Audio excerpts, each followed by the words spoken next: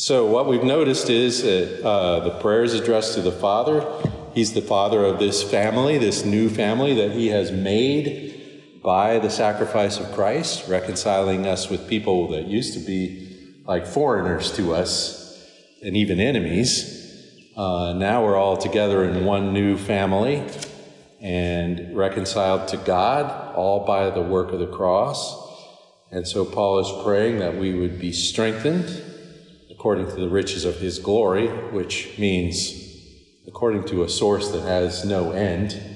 And we're going to be strengthened with power, some ability to do something or other. This is going to be communicated to us by his Spirit. And then the last thing we want to notice about this strengthening is that it's in the inner man. According to the riches of his glory, he may grant you to be strengthened with power through his Spirit in your inner being. So this is not a physical strength. This is a strength of character or of spiritual fortitude. I don't know how to say that exactly, but it's a all aspects. Yeah, it's an inner man strength. It's well, and it has purpose, and that's the next question we come to here. What is this strength for? What is the thing you are going to be able to do? And it's really quite surprising to me that having received this strength, remember who we're talking about here. We're talking about people who are saved by grace through faith. These are people who have trusted Christ. They're part of this new man, this new family. They're already in the kingdom of God. But what is this strength for? Verse 17. So that, Christ may dwell in your hearts through faith. Now, I think Christ already dwells in the hearts of this group of people through faith. But apparently, this requires the strengthening ministry of the Spirit in us so that Christ will continue and maybe more so dwell in our hearts through faith. In other words, this is the strength to believe in Jesus. You need the strength because the enemy doesn't rest. Well, that's correct. And that's one of the reasons we need continuing strength, yes. And also the challenges of life don't stop just because you trusted in Christ. And so your situation in life might challenge your faith. I've read, seen, watched recently, because we've been talking about Hebrews chapter 6, about people whose faith has sort of come apart because of the challenges of life or the difficulties of human suffering or the presence of evil or you name it. And we could read in James chapter 1, for example, where, we're exhorted to count it joy when we fall into various trials, tests. Well, tests of what? Well, they're tests of faith in James. Best example is Job. Sorry? Job. In your job, in your health, in your family, in Get it all over, yeah. Everywhere. There's hard things happen, and for whatever reason, our temptation when hard things happen is to doubt the goodness of God. That's where the enemy enters. Sure. And so that's why you need the strength, yeah. So we need this strength. This is communicated to us by the Spirit in the inner man. What's it for? That Christ may continue to dwell in your heart through faith. Now the word dwell I love this word. It's the Greek word meno, and it means to live someplace, to occupy a place, like a house. And so Christ is pictured here as dwelling in our hearts. This is one of the very few spots in the whole Bible where Christ is pictured as actually dwelling in our hearts. But here, what we're strengthened for is to continue and grow in our trust in Christ. I think in the New Testament, this is always the point of growth. It's not, first of all, pictured as a growing in our righteous behavior, though that is one of the consequences of this. But it's always to grow in faith, to go deeper in our trust in Christ. And one of the things I probably should notice here is that is not a natural ability. That as a human being operating independently, I don't do this. This is something that comes from God and is returned to God. I'm strengthened by the Spirit to trust in Christ. And this was true in the first place. I was strengthened by the Spirit to trust in Christ. That's how I got saved in the first place. And this is how I continue in the Christian walk.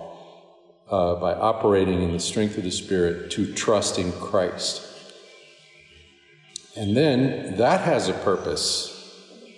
You ready? That again, he says, so that Christ may dwell in your hearts through faith. And then he says that we have a string of so that, so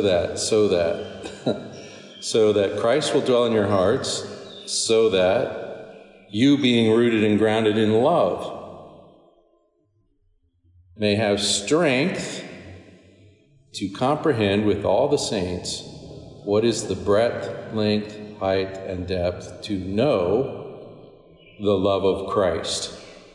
So, being rooted and grounded in love, you will come to know the love of Christ by being strengthened to trust in Christ.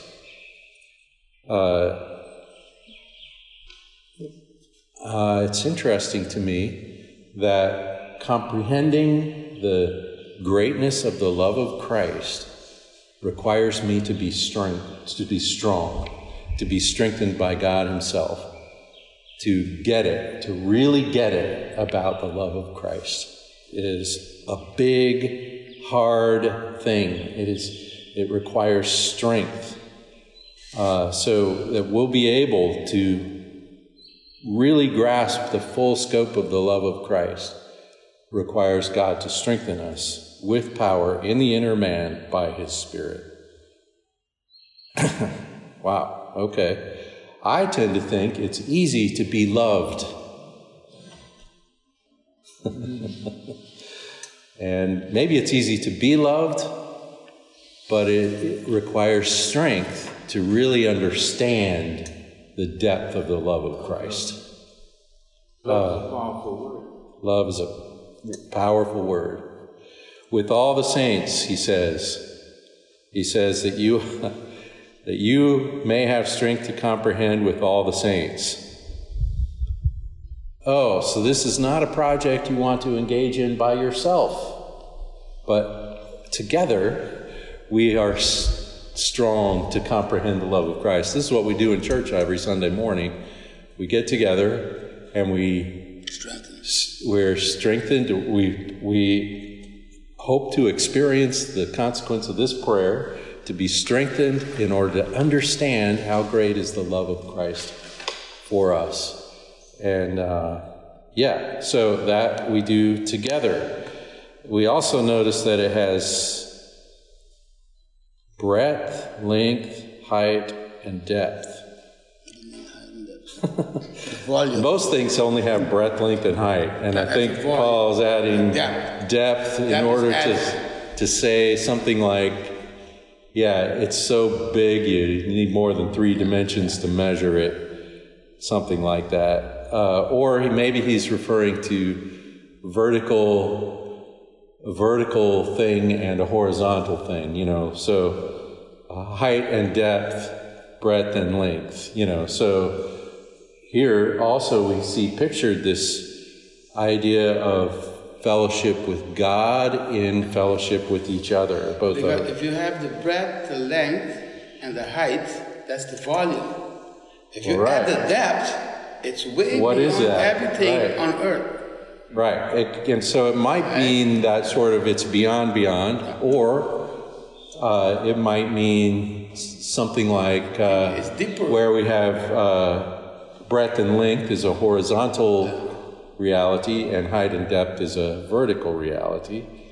But either way, he says this about it: to know the love of Christ that surpasses knowledge. Amen. Now that's an odd thing to say, isn't it? Amen. To know something that's beyond knowing.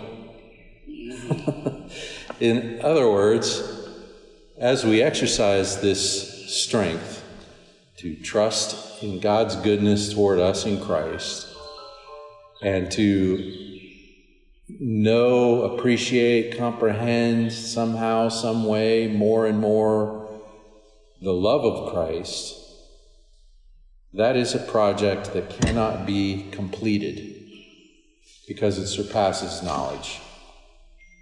It's something we know that surpasses knowledge, that's beyond knowing, that is, like we've already observed, this odd 4 dimensions or this vertical, horizontal, infinitude kind of thing. It's beyond knowing.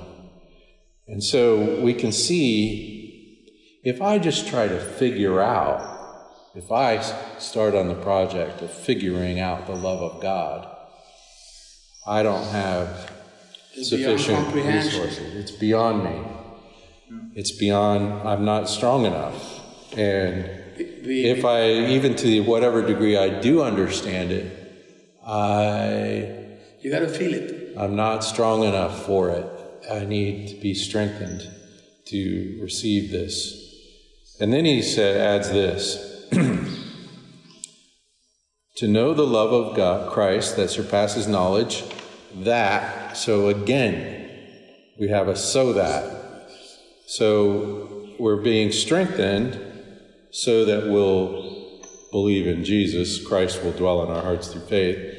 And Christ is dwelling in our hearts through faith so that we'll be able to comprehend the love of God for us in Christ, communicated to us by the Spirit, so that we may be, here it says, so that you may be filled with all the fullness of God.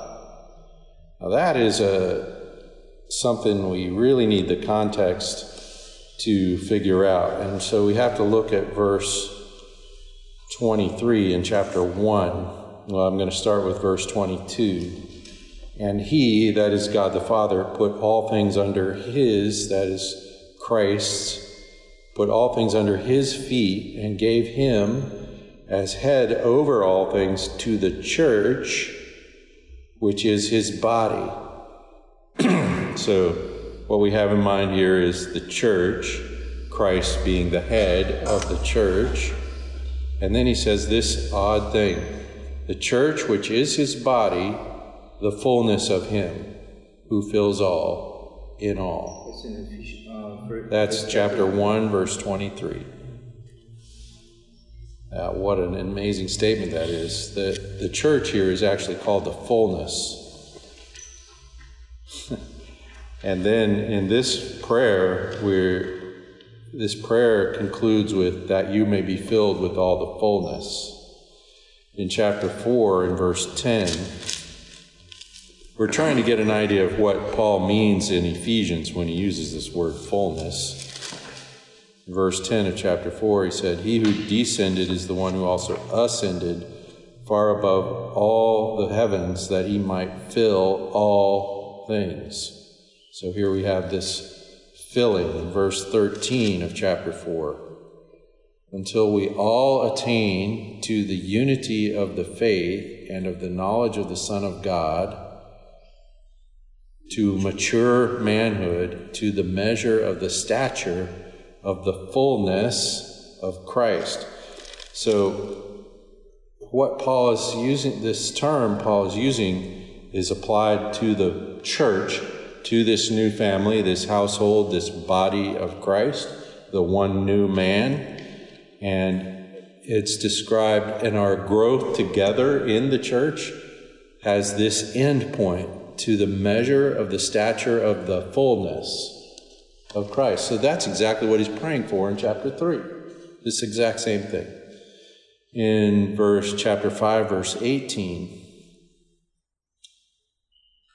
do not get drunk with wine, for that is debauchery, but be filled with the Spirit. So again, we have this concept of filling.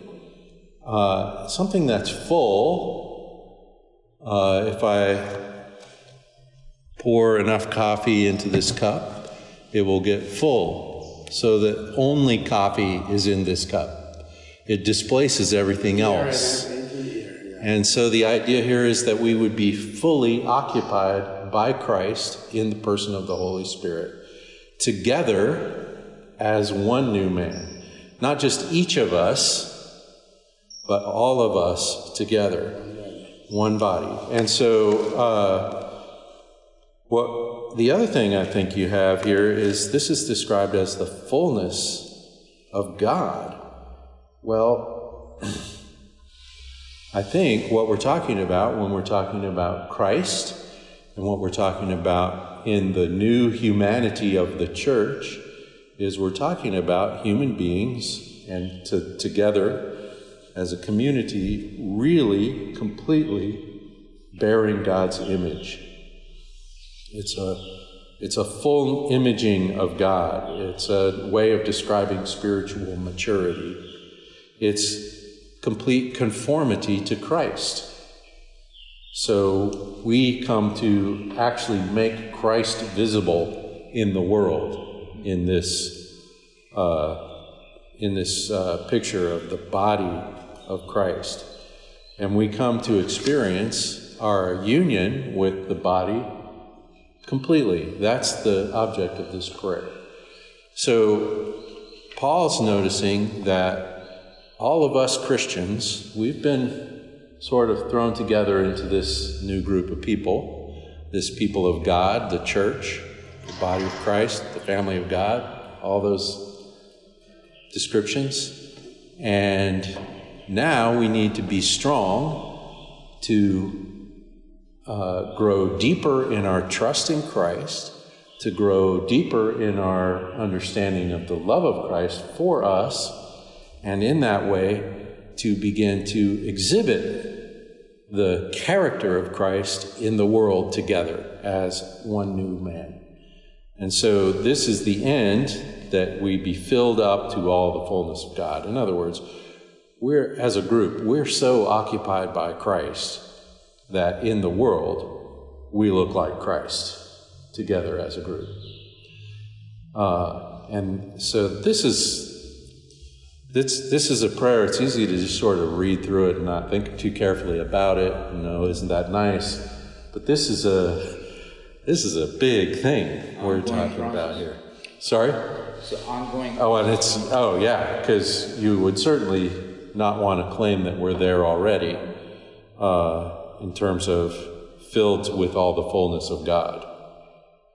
Actually, to me, it seems like we ought to depend totally on God every day. Exactly. In everything that we do. And that's the object of this prayer. That's what it means to say that Christ may dwell in your hearts through faith. And in that you will come to understand more fully the love of God in Christ. And in that you will come to be filled with all the fullness of God. So we have a question here, which is, can you strengthen yourself?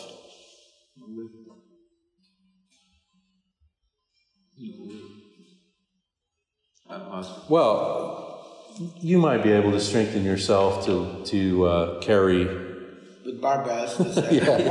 Yeah. But this strength doesn't come from us. Yeah, the source of this strength is not in us. Depends on what strength you're talking about. You Correct. can strengthen yourself. However, I would say this, we can explore the love of Christ. No. I have another so that, from myself, a so that. So, like Christ died for us so that we must live for Him. Well, and that's kind of the end here, is that being filled to the fullness of God is in the context of the book of... Yeah, you have to really live for Him. Well, I would say it like this, not you have to, but you will come to. Okay. In other words, He's getting you there. He's got to get there. It's not, we don't come into that by the force of our own will, by our own moral judgments or anything like that. This is the process. You only get to make the first choice if you want to get there. And then you'll have to go by the book, that's well, and what we're talking about here is this is something God does. He does it in you, and that has a reflection in your life. So one of the things we have an opportunity for is this whole idea of knowing the love of Christ that surpasses knowledge. So I find that there is a thing maybe I can do in the context of this prayer. Well, the one main thing I can do is I can pray this prayer. That's it. I can look to God for this kind of strength. And the other thing, though, is the other thing I find myself doing here, Christ dwelling in my heart. Well, I don't do that. Christ does that. The Spirit strengthening me. Well, I don't do that. The Spirit does that. To be filled with the fullness of God. Well, I don't do that. God, the Father, in the Son, by the Spirit does that. But here's one thing I'm doing besides praying, is I'm knowing His love. And I'm trusting Him and knowing His love. And so I think I can explore the love of Christ. I'm reminded of John chapter 14. John writes, "Whoever has my commandments and keeps them, he's the one who loves me. And whoever loves me will be loved by my Father, and I will love him and manifest myself to him." Of course, the love comes from God. I reflect it in my obedience, and I experience more of it in the process. There's a bit of a circle here, like an upward spiral. God loves me, I love God, so I know I'm going to obey God, and God responds to my love with a greater understanding of His love. And so I'm ever growing. Jesus here is describing the exact same thing that Paul's describing about knowing the love of God that surpasses knowledge. In John chapter 13, Jesus says, this is John 13:34, "A new commandment I give to you, that you love one another. Just as I have loved you, you are also to love one another. By this, all people will know that you are my disciples, if you have love for one another." Now, I think when I read this, he calls this a new commandment. And I think, well, I read in the book of Deuteronomy, hundreds and hundreds of years before this, Moses told us to love our neighbors as ourselves. How's this new? What's new about this? Love one another. I've been commanded to love one another, going all the way back. So what is new? "A new commandment I give to you, that you love one another, just as I have loved you." That's new. That's new.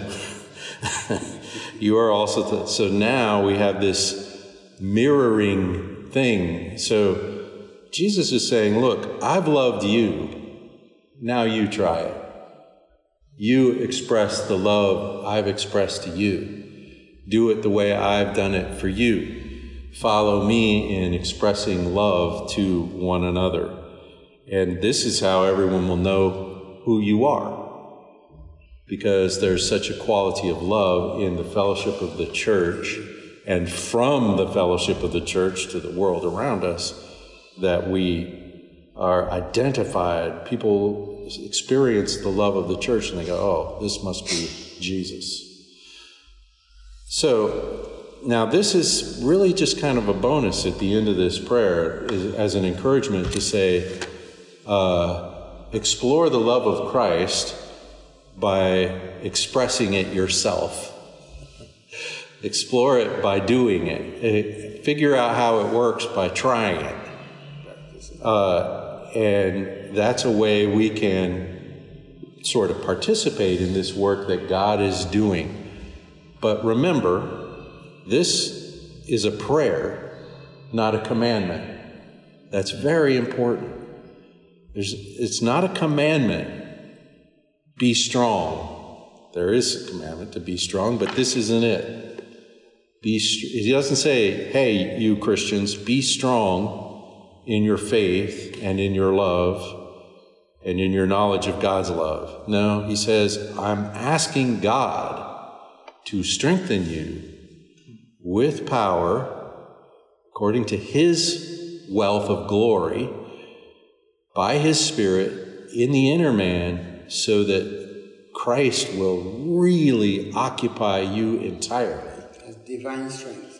And in that occupation of Christ, you'll be able to understand the love of God in Christ. And so you will come to be a humanity made in the image of God, to experience being filled up to the fullness of God.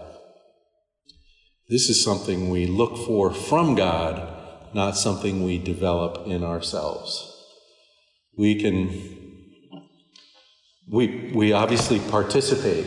I mean, it involves us, and we can explore the love of Christ by looking for opportunities to express the love of Christ. But mostly, this is something we pray for. Okay, well, that's what I got. Got it. Christian life, according to me, is a daily relationship with God's Word, especially when you read what Christ Jesus has gone through for our sake. Yeah. You feel the pressure that, hey, you ought to, if you really want to serve him, you have to obey what he gone through. I mean, respect what he gone through and be, as they say, the fear of the Lord is the beginning of wisdom.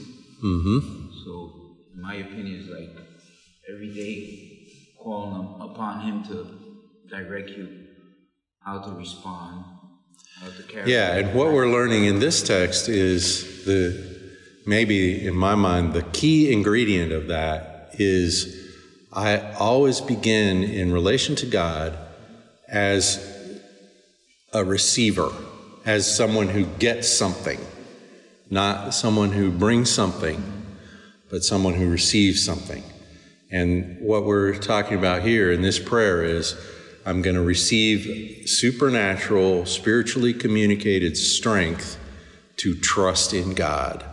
And then I'm going to perceive the depth of his love and of his sacrifice for my sake and for us. We always got to keep the church in mind here. And that will have the natural consequence of I exhibit the fullness of God in my life, in obedience or in service to others or in the expression of this love that I've received. So for me, one of the reasons for talking about these prayers is to keep noticing it all begins with us getting something. And all human religions begin with, what do you have for God? What do you bring to God that he should pay any attention to you? And in the true Christian, biblical Christian faith, it begins with what did Christ bring so you can come. And so you begin. This is why the heart of Christian worship is to receive the communion. We don't bring anything to that table. We just come and get it. It's prepared and served. And so we don't serve Christ until he serves us. When we appreciate his service, when we know his love, when we're strengthened in this way, then, well, you can't help yourself. You love to serve the one who loved you so well. So, yeah. Well, we need to pray for strength so that we'll get it. Let me pray for us. Father, thank you. It's about all we can say, Lord, that you have provided for us in so many ways in Christ, and you have given us your Spirit. Lord, we do pray for this strength, that day by day we would walk trusting in your goodness in Christ, that we would really appreciate and really comprehend more and more the greatness of your love toward us, that we would begin to reflect that to the people around us. We're such beginners in all of this, Lord. We really ask for your strength in these ways. In Jesus' name we pray. Amen.